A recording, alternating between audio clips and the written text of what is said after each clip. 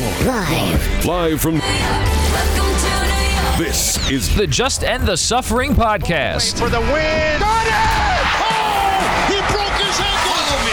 Follow me to freedom. Y'all ready for this? Here's your host, Mike Phillips.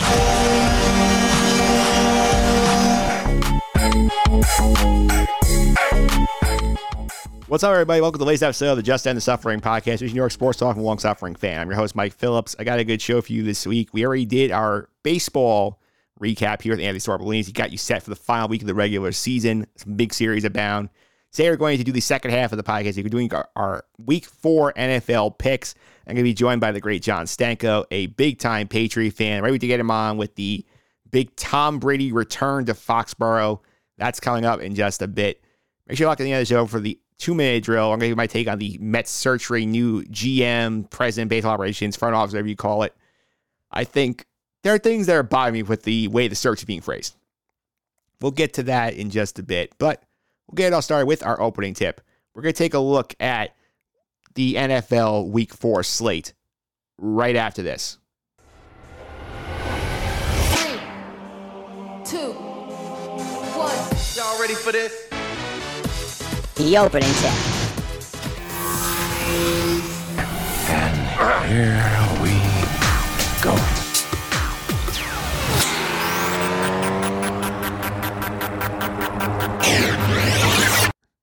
All right, opening tip time. Talking NFL week number 4. And before I get to week 4, I want to point out it really sucks for New York football fans that we have not even reached October yet, and the season's over both these teams.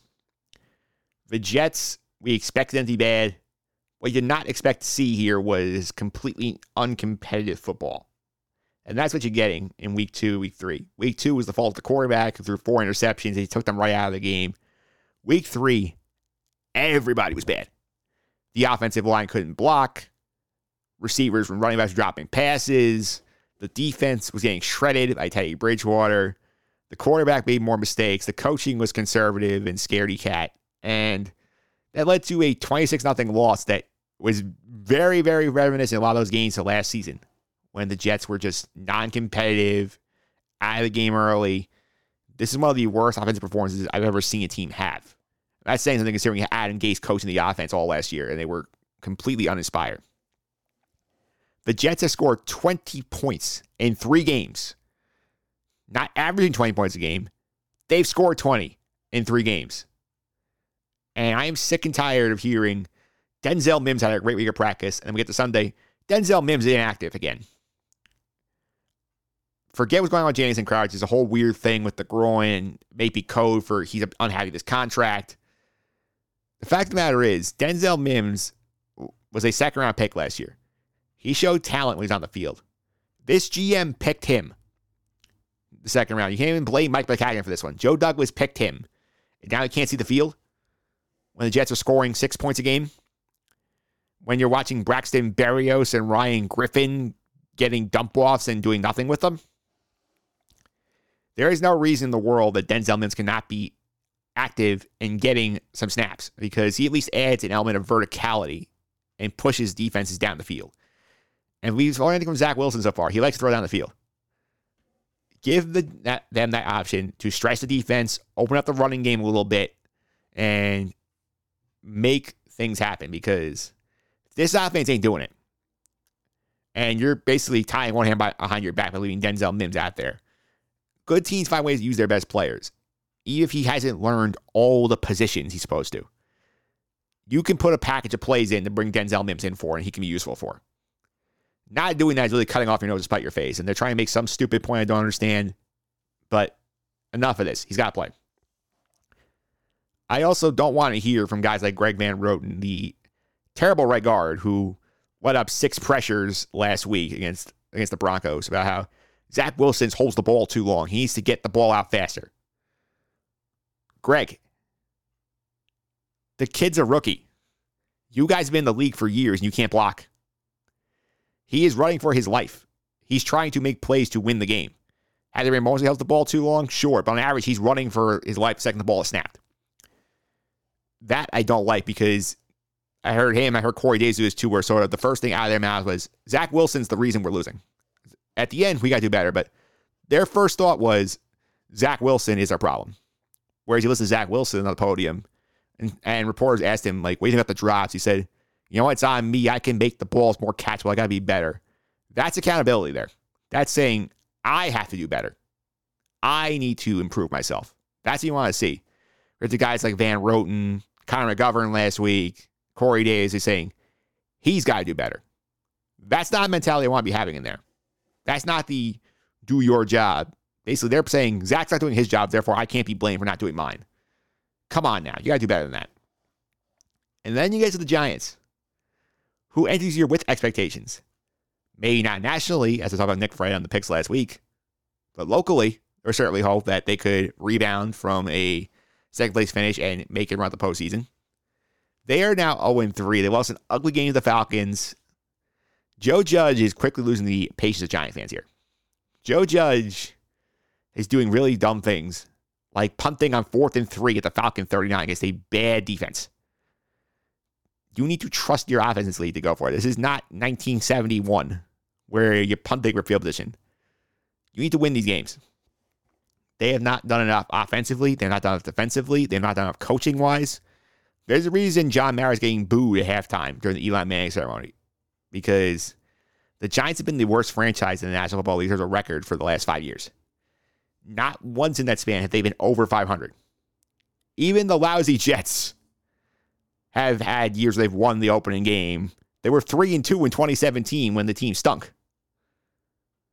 The Giants have never been over 500. That's a problem. And you look at the schedule for these teams. Where are the wins coming from? You look at the Jets schedule next week. They got Tennessee coming in. You really think they're scoring points against Ryan Tannehill and company? I don't think so. You think they're stopping Derrick Henry? I don't think so. You have the Falcons in London week 5. You think you can win that, but the Giants thought they could win this game too. And look what happened. Then they have the bye. They come back at New England. We saw what Bill did to Zach Wilson the first time. The Bengals at the Colts on a short week. Buffalo, Miami, at the Texans. There's a lot of games on here that are tough. You're looking maybe 3-4 wins toss to the Jets right now. They're going to keep playing this way. That's the Jets. And the Giants, who, by the way, this is the portion schedule we thought was going to be easy.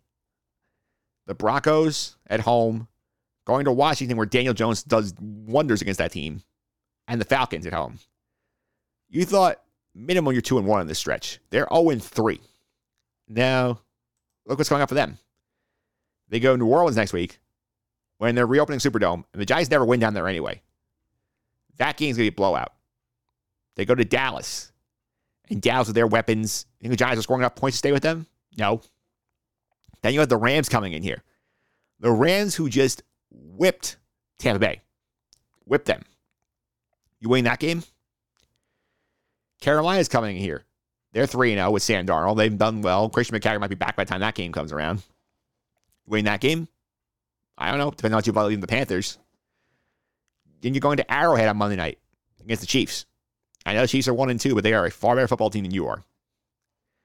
And you get the Raiders. And you want to say maybe you don't buy the Raiders being 3-0? Maybe. But they're 3-0, you're 0-3. Where are these wins coming from?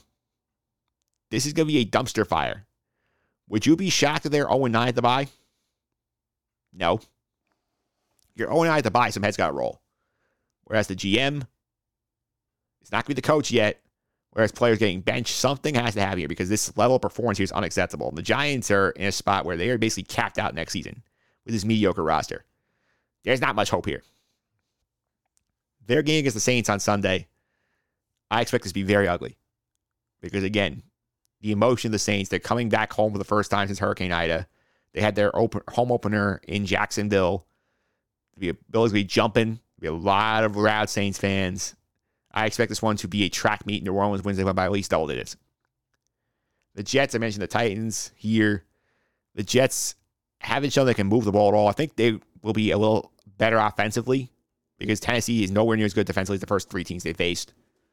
But I don't trust their defense to stop the Tennessee offense. Is by far the best I've seen. Rest of the league sway here for week 4. Panthers, Cowboys. Interesting test here for Carolina. Sam Darnold's playing that game without McCaffrey. He's going into Dallas where they have a lot of offensive weapons. We'll see what happens there. I think it'll be a fun game. Desperation game of the week, Colts-Dolphins. Colts are 0-3 after they lost to the Tennessee Titans this week. Dolphins 1-2, blew a big lead in Vegas, lost to the Raiders. They're playing with their back quarterback, Jacoby Brissett. That game's a desperate game for both those teams because the Colts, you can't start 0-4 if you're hoping to win the South. You really can't. And the Dolphins, they have some tough games coming up here.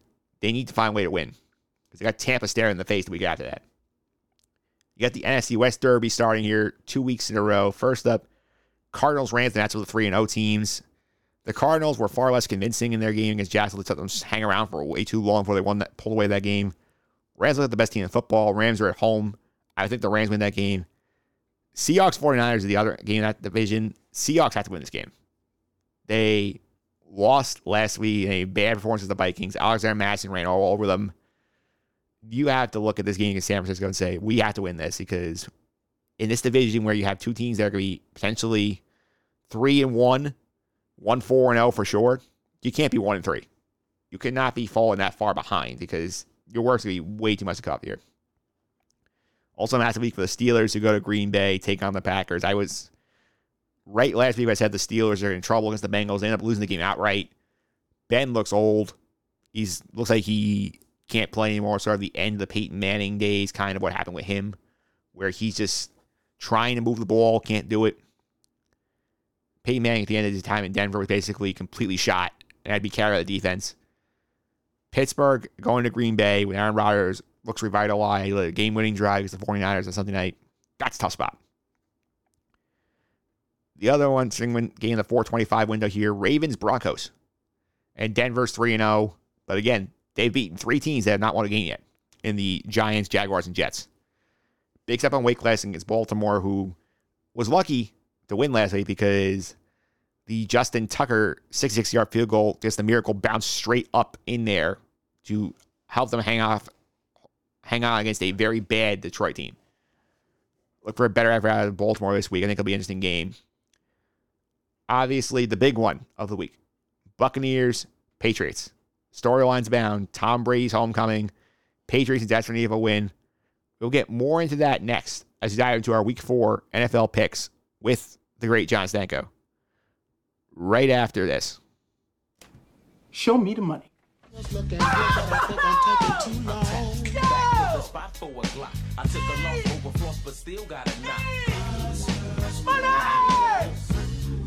All right, Show Me the Money is back for week number 4 here on the Just End the Suffering podcast. Getting ready to make some NFL picks, and joining me for the first time on NFL picks, now that he is legally allowed to do so, the great John Stanko is here. John, how are you? I'm doing great, Mike. Yes, legally, no longer under the umbrella of the corrupt NCAA. It's wonderful. It's wonderful news. Happy to be here. Yeah, this is somebody, John Stanko, somebody I had in mind from year 1 of the podcast, but he was not legally allowed to do it at his previous job. But now he is free to come on here and do NFL picks all he wants. Yeah, now I'm surrounded by gambling 24/7 at Barstool, so it's nice. Yeah, again, you bet responsibly, but gambling can be fun if you do it responsibly. Yeah, and just because John is here tonight, we are using the Barstool Sportsbook lines tonight for our picks. I usually do FanDuel, but since John is here, we will support the Barstool brand, do Barstool lines on the picks. I appreciate you doing that. I cannot go against the company, so I appreciate you being flexible, Mike. Hey, I'm always flexible for you, John. Thank you. And as I always do for the new people on this segment, people have not heard from before, you want to let the audience know who you root for in the NFL. I am a New England Patriots fan. Have been since the day I was born. So it's been a good life for me thus far. We're going through a little bit of a rough patch now, but it's been not a bad life for me. I'd sign for your rough patch after that life you've had. That's true. At least my team can still score offensive touchdowns. Yeah. And when did you hop on the Patriot bandwagon? Was it pre-Brady? Was it Brady? When was it?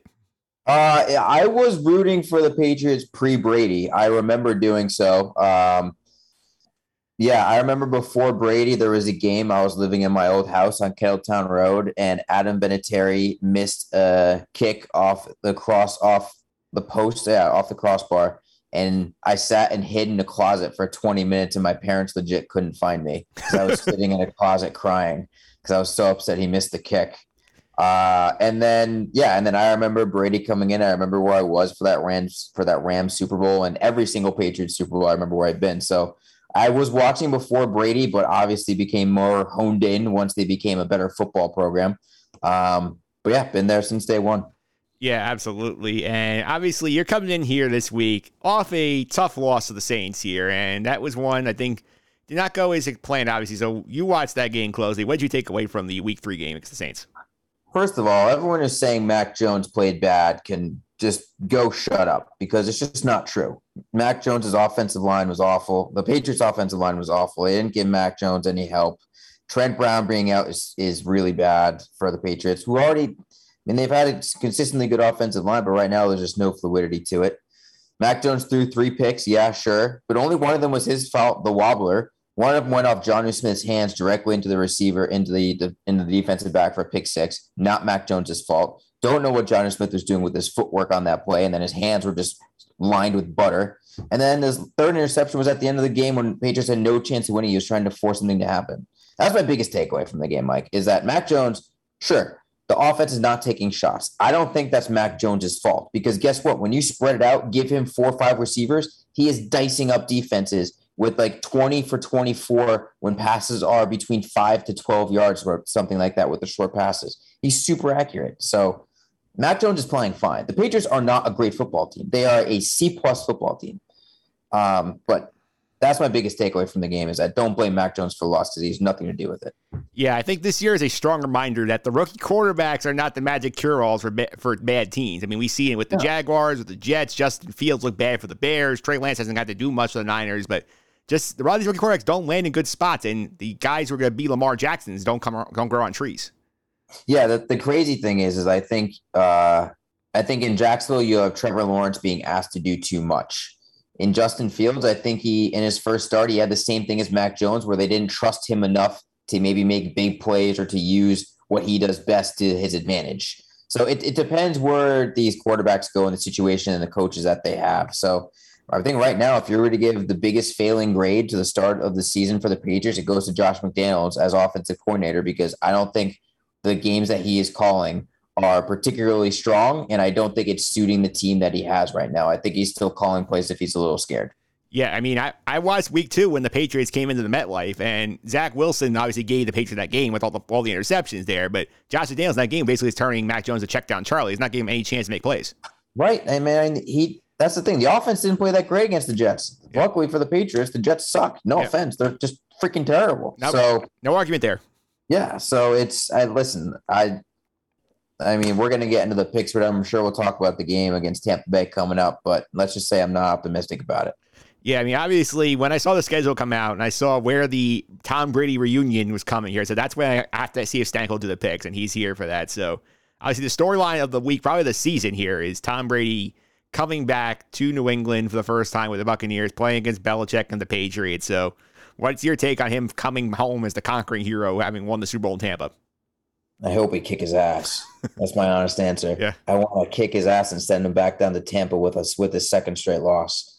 I don't like fans of any sport, and I'm particularly annoyed with the Patriots fans because I'm one of them, but those who now are cheering for Brady to succeed at every level in Tampa Bay and to have all the success in the world. I don't like that. I want my team to be better than anyone who's left my team. Like, I want to have success. I never root for the player. I always root for the team. It's just the way I've been raised. It's the way I've always been. So seeing him win last year sucked, to be honest. And seeing him throwing touchdown passes to Gronk now sucks even more. So like this season, they've been a freaking dynamic duo again. So it's one of my biggest pet peeves. It's my biggest pet peeve with the NBA, biggestly with the sport because they just root for the players.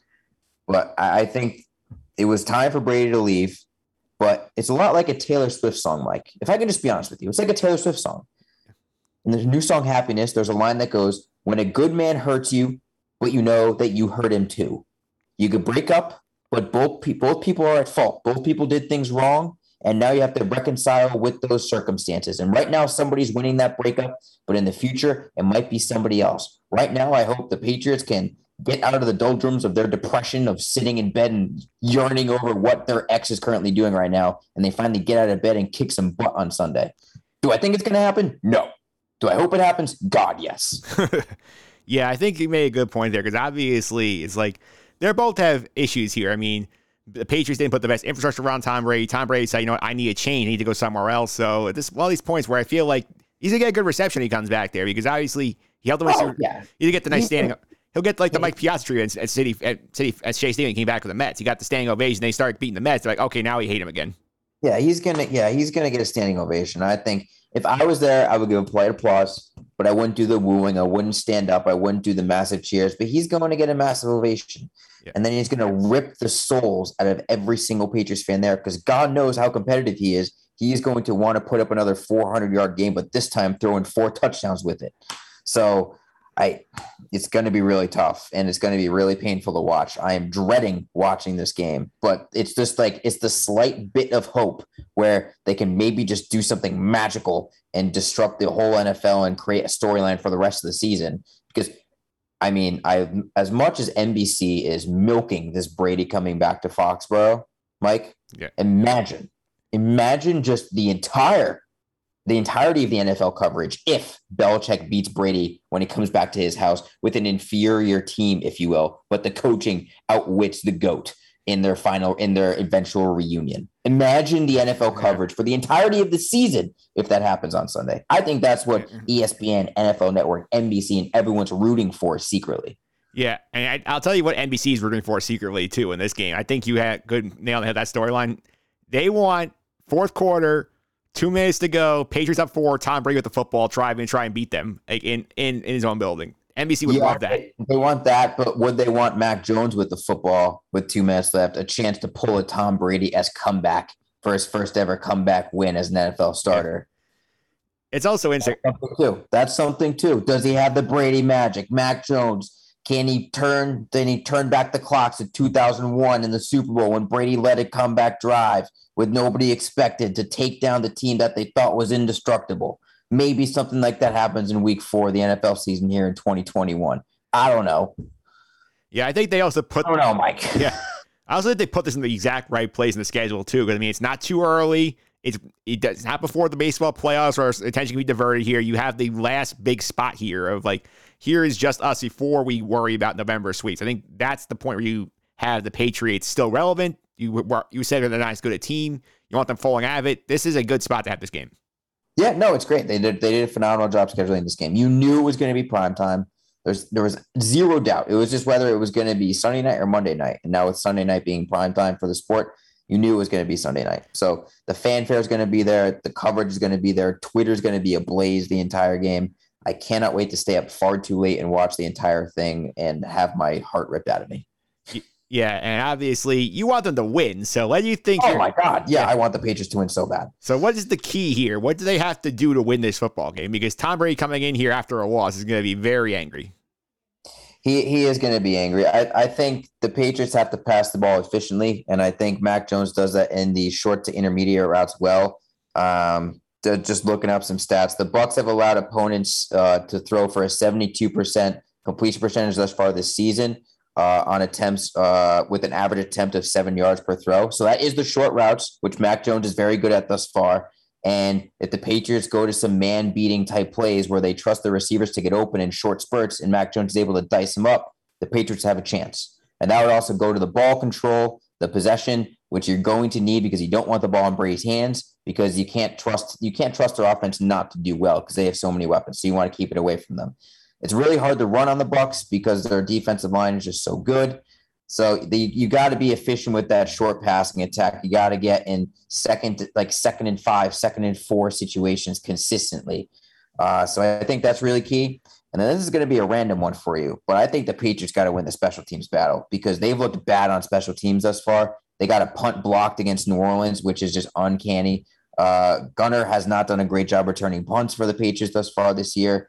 But you look at the stats, the Patriots ranked 4th in the NFL in average starting position at the 32-yard line, and the Bucs ranked 5th at the 32-yard line as well, just separated by a couple decimal points. So if the Patriots can win the special teams battle, make the Bucs start further back, maybe inside their 20, just constantly pinning them deep with Bailey punting it and trying to get to that Pro Bowl caliber again, make them work for those extra yards and those extra scoring opportunities, maybe we'll give ourselves a chance. But we got to pass efficiently in the short yardage situations, and we got to win the special teams battle. That is what I think the Patriots have to do on Sunday night.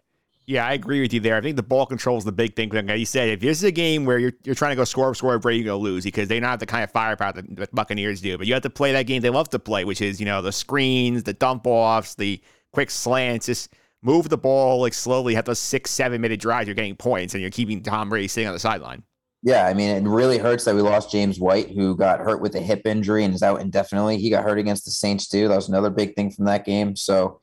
We're down our main receiving back. We have Brandon Bolden backing him up, who's not nearly the same type of playmaker he is. Damian Harris was very quiet against New Orleans. Don't entirely know why, and he's not a receiving type of back. So the Patriots are going to have to generate those short yardage opportunities for Mac Jones to be able to dice up a defense and be accurate. So we're going to see what happens. But the Bucs have a very good defense as well. Their secondary is their weakness, and we have to be able to exploit that in the short term because I also don't trust our offensive line to protect for a long time. So we're not going to have a chance to really throw it deep very often.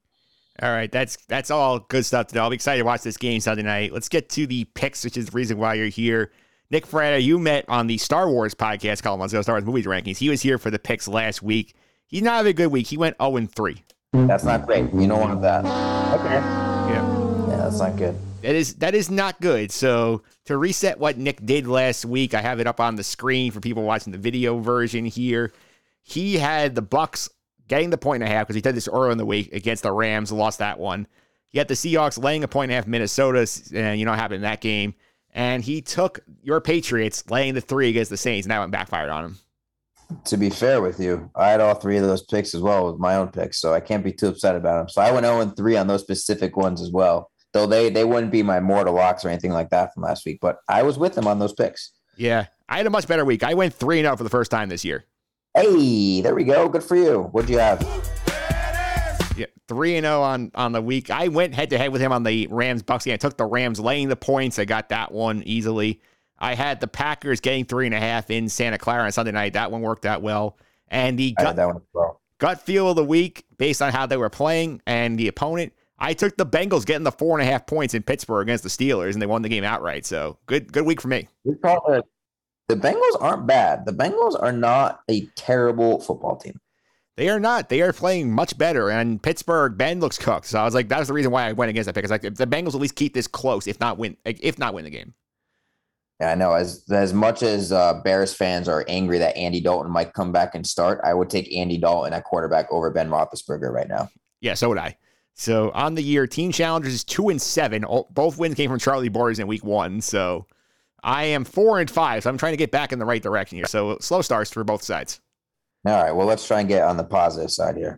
All right. We are going to the picks now. John, as the visitor here, you are up first. So where are you going with pick number 1? Pick number 1, I'm going to go with the Philadelphia Eagles getting 7.5 points against the Kansas City Chiefs. The Chiefs coming off a loss, people are going to think that they're hungry to get back to 500, but I point this out that Kansas City's allowing over 5 yards per rush, 5.4 to be exact, which is 3rd worst in the NFL, and Philly is rushing about 5.4 yards per attempt in the NFL this season, which is 2nd best. So you want to play ball control against Kansas City. You don't want to let Mahomes get a lot of possessions. So if the Eagles do what they can do well and run the ball, they will have that possession and they can keep this game close. Now, the thing is, Philly needs to trust running it because I think they've run it one of the fewest amount of times in the NFL this season. I think it was somewhere around like the 70-75 mark. Just not a high total for 3 weeks. But that would be the plan if I was the Eagles. Do that. Kansas City is also 0-3 against the spread this year. So you got to hope that, they keep that trend going. Maybe they go to 0-4. And Kansas City ranks dead last in the NFL this year in terms of expected points contributed by a defense, according to NFLreference.com. So a bad defense that's not good against the run, against a team that has run successfully when they have, and a running quarterback as well that can keep possession away from Mahomes. So while I think Kansas City will win this game outright, I do think that the Philadelphia Eagles keep it within 7.5. I love this pick on your part too, because also, as you mentioned, the Chiefs don't cover. This is a problem going back to last year. They have not covered games in a long time. Since that Jet game last year, they've had trouble covering the spread for the last year and a half. And also, that hook is massive in this game because you can get the backdoor cover there, get within 7 points. I love that pick. Where are you going? Exactly. I'm right there with you. Where are you going with pick number 2? Pick number 2 for me. I'm going to go with the Detroit Lions getting 2.5 against the Chicago Bears. I think the Detroit Lions win this game outright, so I would take the money line, but give me the 2.5 points here. I think this is a tale of two teams that are going against each other with two incredibly opposite dichotomies with head coaches. You have the Chicago Bears, who don't want to play for their head coach, Matt Nagy, who has no idea what he's doing at the quarterback position and nobody believes in him. Versus the Detroit Lions with Dan Campbell, while they're not winning a lot, they're playing hard in these games. They're keeping on fighting. Jared Goff doesn't look terrible. And the Lions got beat bad last week, so they're going to want to bounce back with a division win this week against the Bears, who have the worst scoring offense I've ever seen. They're terrible. Them and the Jets are just abysmal offensively. They had less than 50 yards last week total, something like that.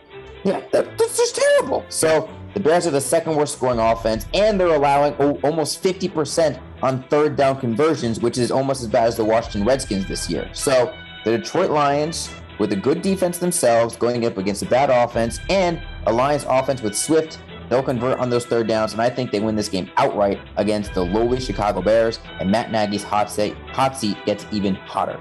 I love this pick too because these guys, the Lions have been in all their games this year for at least a good portion of it. They had the big comeback against the Niners in week 1, scared you half to death in the knockout pool. They gave the Packers a fright in the first half, and they should have won last week. Justin Tucker needs a historic kick to win that game, so I love that pick. I think they are going to win outright, so great job there on that pick. All right. I'm glad we're 2 for 2 on agreements here. All right, pick number 3. Where are you going? Pick number 3, I am picking a favorite. I'm going with the Green Bay Packers, -6.5 versus Pittsburgh. I think this is just you look at the quarterbacks here. I think you got Aaron Rodgers, who proved that he is still one of the best in the NFL with the comeback last week, against a quarterback that looks like he doesn't want to play anymore and can't throw a ball more than 10 yards down the field and can't shuffle his feet more than a yard in the pocket.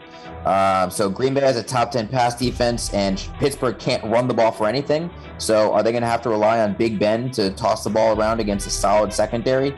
I don't think that's a great way to go.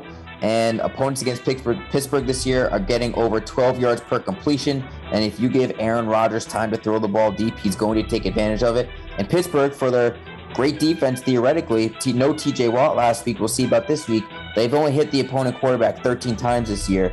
So with that ranks 29th in the NFL. So you're telling me Aaron Rodgers is going to be able to get time against a secondary that's allowed big plays?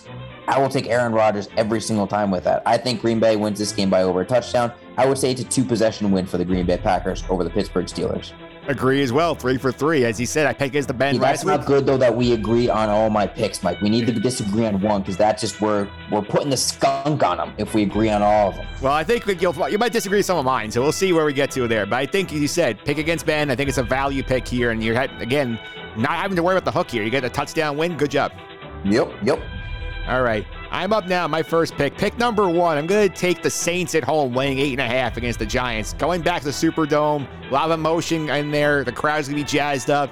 A big win for the Saints against your team last week. And the Giants are a god-awful football team. I mean, how they lost to Atlanta last week makes no sense. Joe Judge has no idea what he's doing. They just lost Blake Martinez of the season, probably their best defensive player in the front 7 outside of Leonard Williams. And the Giants never win down there. You know this. They never win in New Orleans. And I think this game's going to be a blowout with the way the Giants are playing. So give me the Saints laying all those points for pick number 1. I would agree with this pick. I wouldn't make it a lock. My only worry is that it's over a touchdown. Yeah. So I think Daniel Jones hasn't played bad in the past couple of weeks. He has not been the reason that the New York Giants have lost. Though with that being said, with them losing to the Saints last year, I do think they lose this game.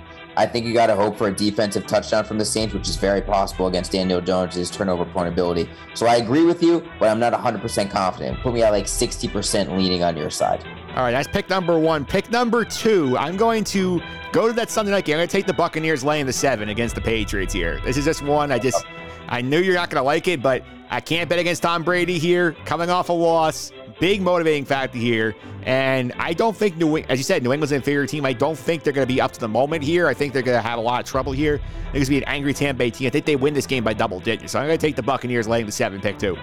I agree with you 100%. I would have made that a mortal lock of mine, but I'm not putting a bet against the Patriots as a mortal lock of mine. So I agree with you 100% here. I think this is a 14-point game, if we're lucky. Yeah, that's pick number 2. And pick number 3, I have to get a dog on the board here. So I'm going to take the Ravens getting 1.5 in Denver against the Broncos. And I think this one here, I saw Denver last week. Denver was good, but again, track record for Denver. They had 3 teams they had beaten this year. The Giants, the Jaguars, and the Jets are combined 0-9. This is a big step up in weight class here, the Ravens. The Ravens had the big win in Kansas City. They had the letdown last week in Detroit, and they got bailed out by Justin Tucker. I think they're going to be focused coming in this game. I think they can win this one outright pretty easily. I think they'll make some plays against the Denver defense. I'm getting a 1.5. I think they're going to win this outright. So give me the Ravens getting a 1.5 in Denver for my last pick of the week. I disagree with you, sir. I am picking the Denver Broncos. It's time to start believing in the Denver Broncos. Their defense is good. Teddy Bridgewater is salvageable. They have weapons on the outside that are solid. Despite losing Jerry Jeudy, they're still putting up decent numbers on the outside. And the thing is, they're being creative with their playmaking on the offensive side. I like the Denver Broncos here. I've been down on the Baltimore since the start of this year because I don't think they are multidimensional on offense, and I think Denver's defense is good enough to take away one of the Ravens' main facets, especially if the Ravens wide receivers just don't catch the ball. That's very helpful as well. So I like the Denver Broncos here at home to play well defensively and win a close game. I think it'll be within a field goal, but the spread's not that big, so that's why I like Denver in this one. So I do agree with you on one. All right, so to reset the picks here, Stanko is going with the Eagles getting 7.5 against the Kansas City Chiefs. The Lions getting 2.5 against the Bears. He likes them to win outright as well in that game. You're playing the money line. The Packers laying 6.5 against the Pittsburgh Steelers. I am laying the 8.5 with the Saints to blow out the Giants at the Superdome. I'm laying the 7 with the Buccaneers to win the Tom Brady reunion tour here. And I'm getting the 1.5 with the Ravens in Denver. And those are your picks for week number 4 on the Just End the Suffering podcast. And I want to update the audience here as well. I do the knockout pick every week on the podcast. You in a knockout pool this year, John? I am. I am still alive as well. I am still alive. So who have you used so far?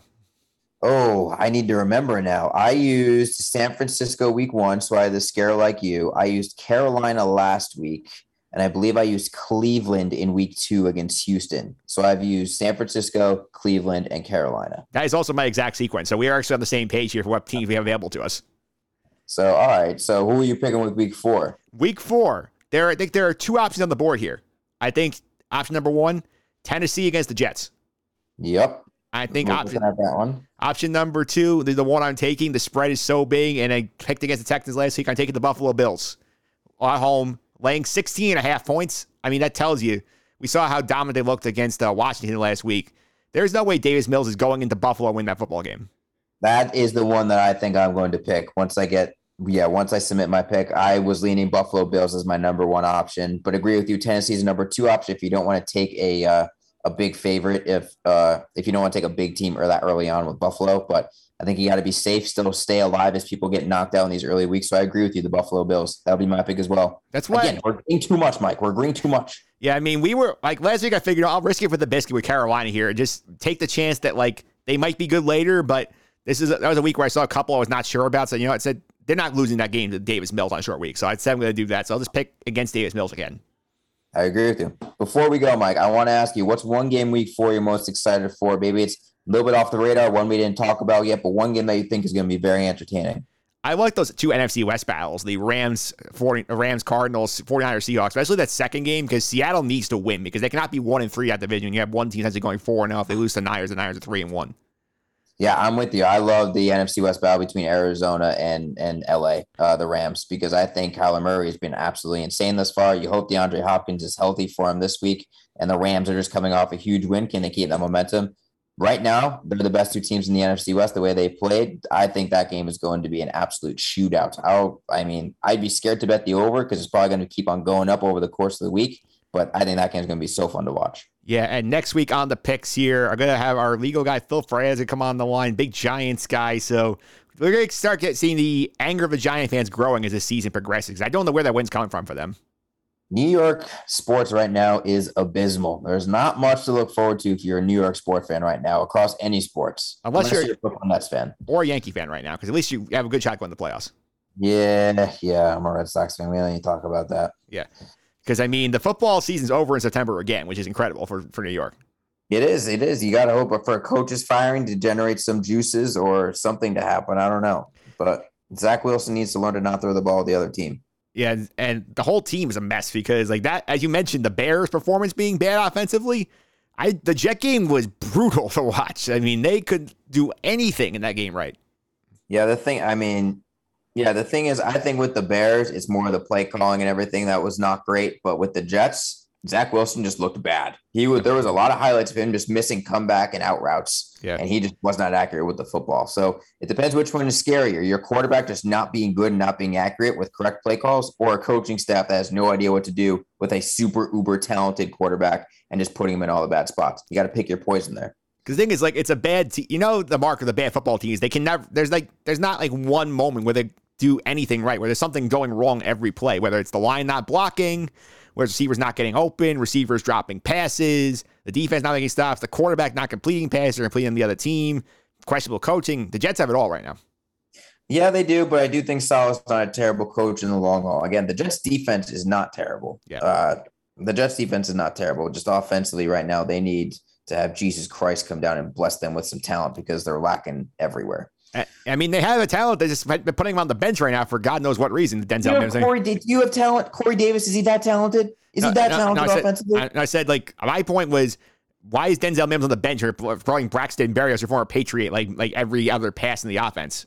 Yeah, I agree with you. Yeah. Mims is solid. But again, I think Corey Davis is a low-end number 2 wide receiver or a high-end wide receiver 3, maybe. He's not a number 1 option. He's not.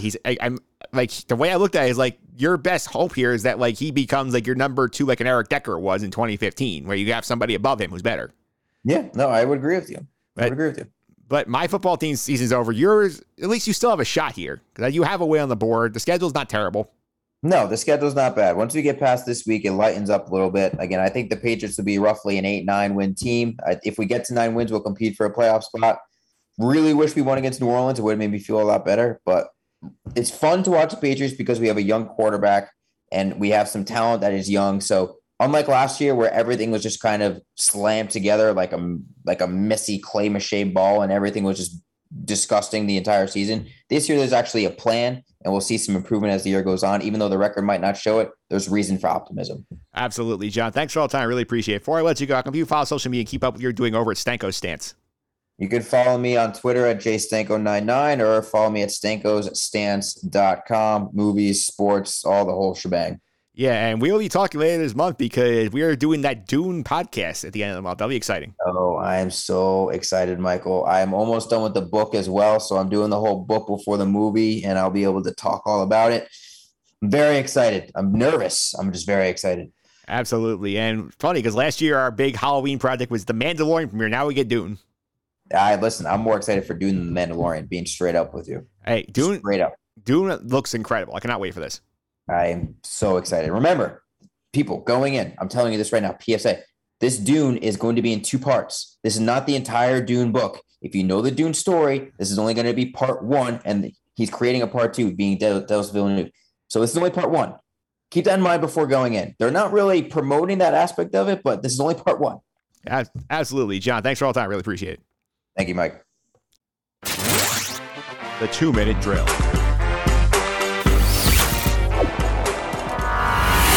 All right, 2-minute drill here. I want to touch back on the Mets here. Something I didn't really get to last week on the podcast. I want to dive into this more a little bit. Is the whole start of the whole process here. What's going to be clear, like retool of the Mets. And when you have a franchise here that, as Anthony DiComo pointed out the other day, spent 103 days in first place and officially a losing record, the first team to ever do that in the 150 plus year history of baseball. That's a sign you got to really start over. And I think the thing here is it begins with the front office because obviously we know we've been through the mistakes. We've been through the Jared Porter sexting scandal that got him fired. We've been through Zach Scott getting the DWI and getting himself basically suspended. Sandy Alderson at 74 years old basically having to come back to baseball operations when he had no desire to do so. And there have been mistakes made here. Even when Zach Scott was on the job, they made some poor choices managing the roster. Or was too conservative with the idea of trying to go get pitching, and you saw it really burn that bullpen out. Think about all those bullpen games in June and the days they're starting Jared Eichhoff. Those games they were just giving away, saying, we're playing for tomorrow. When you need the relievers in August, they were all dead. That's all you need to know in that front. Now, the question is here. This is something Steve Cohen wanted to do last offseason, where he wanted to go hire a big-time president of baseball operations to run the whole ship here and set the tone for the organization. He could not really do it by the time you got approved by the owners. It was November, and all these other teams are getting into their offseason planning. Now, though, he has a full year under his belt, and he will have the regular calendar start looking to get people in here. The list I've heard has big names on it. Obviously, Theo Epstein's a free agent because he works the commissioner's office. Go try and give him a blank check. Say, hey, come run the team. You can do that. The rumor of Billy Beane potentially coming over from Oakland after I invest his ownership stake in the A's, but coming to a big market, the organization that drafted him, working with Sandy Alderson, who he admits is his mentor, actually bring Bob Melvin along as the manager. As Ken Rosenthal mentioned, the Athletic as a possibility. Great package deal. Getting Stearns from the Brewers would be great because all he's done in Milwaukee, he's turned them into a powerhouse. Getting somebody at the race run office is never a bad idea. All that's great. But the thing that's annoying me, and I think that I'm picking with the media here, is we have all these negative reports about how Steve Cohen is such a repulsive owner that he's going to keep anyone away from this job, how people won't get permission to interview here, and how his Twitter account is just too distracting and can get in the way, and they don't want to handle the expectations of him trying to guarantee the fan base a World Series winner in the next 3 to 5 years. All that to me is absolute nonsense, and I'm sick of hearing all the media types preaching to us how Steve Cohen has a Twitter account, and that makes him a bad person to work for. While these same media types were covering the Wilpons for years. Remember when Jeff Wilpon basically fired a pregnant woman because she was not married? Remember that. Remember all of the fiascos from that front office regime. How Jeff Wilpon reportedly wanted Pedro Martinez to pitch in 2005 in a meaningless game to sell tickets. The Tony Bernard stuff. You could go down the line here. Steve Cohen, yes, he made some mistakes this year. Yes, he was a little too goofy on Twitter. But if the worst aspect of this job is the owner is goofy on Twitter, I don't want to hear about how it's going to keep away all those established types. You're giving these guys the keys to a potential castle here that could be as strong as any in baseball. You have a guy worth billions of dollars who wants to win. He will give you what you need to win. You have the kind of resource here you will never have in Oakland or Milwaukee or Cleveland, or wherever market you want to think of. The idea here that someone looking to make a big move in their career and take on a challenge is going to shy away from it because Steve Cohen tweets too much? Come on now. People in this industry are highly competitive. I get there'll be some cases where they say, you know what, I have a family situation here, I don't want to relocate, I like where I'm at. Fine. But you're telling me that no one's going to come? That I do not buy. The Mets will get somebody in here. I think of all the possibilities mentioned, I think Epstein or Beane are the two most likely. I don't think Stearns is going to leave Milwaukee. I mean, yes, he does have only 1 year left on his contract. He basically forces his way here if he wants. Maybe the Mets trade something over there like a prospect or a player to get the Bryce to Stearns who can reshape the whole organization. I think the Beane thing is fascinating because he's done such a good job keeping the A's relevant all these years. You come over here, bring Melvin over, and basically try and reset here and run Moneyball with money, which is what Sandy Alderson was originally supposed to do. I think there are things you can do here to make this job a fascinating one. You have good pieces here already. You had the best pitcher in baseball in Jacob deGrom. You have a dynamic shortstop in Francisco Lindor, who should be much better year 2 in Flushing. You have a home run champ in Pete Alonso on the roster. You have some good pieces on here to start with. There is work to be done, sure. There are a lot of choices that have to be made, a lot of decisions that have to be made. Fixing this mess is not easy. But Cohen wants the best. I think he's going to get somebody on that list. I think the idea that the candidates are all going to stay away from him because he tweets is just complete and utter nonsense. I'm sick of hearing that narrative. And with that, I'm going to end the show here. I want to thank John Stanka for hopping on the line to do Week 4 NFL picks.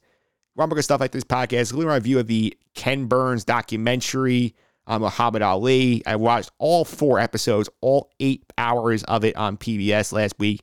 I wrote a review. Check it out on my blog, justendthesuffering.wordpress.com. You can subscribe to this podcast on iTunes, Google Play, TuneIn, Stitcher, Spotify, Amazon, all the usual suspects. Simply search for Just End the Suffering, your favorite podcast platforms. You can find all episodes there. Feel free to your feedback and star ratings will help make the podcast even better going forward. And check out the archive I mentioned in our early episode this week with Anthony Sorbolini talking all the baseball. That's up in the feed as well. You can check that out there. You can also check out the YouTube page, Mike Phillips on YouTube. The video version of this chat with John, along with all the fancy graphics we do for the NFL picks, that's up on there as well on the YouTube page. Again, Mike Phillips on YouTube. You also follow me on Twitter at mphillips331. That's MPHILIPS331. And I'm closing in, guys, on the 400 Twitter followers here. If you guys can push me over that edge, that would be great. And that's it for this week in podcasting. A lot of fun stuff going on here. And next week, we have a busy week of shows. We're going to do some MLB playoff coverage. We're going to do the Sky Guide, do NFL picks. We have a surprise in the works for you and more. Until then, I hope you have a better week than Giants fans.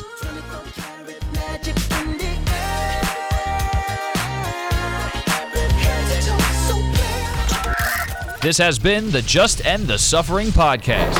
I'm out.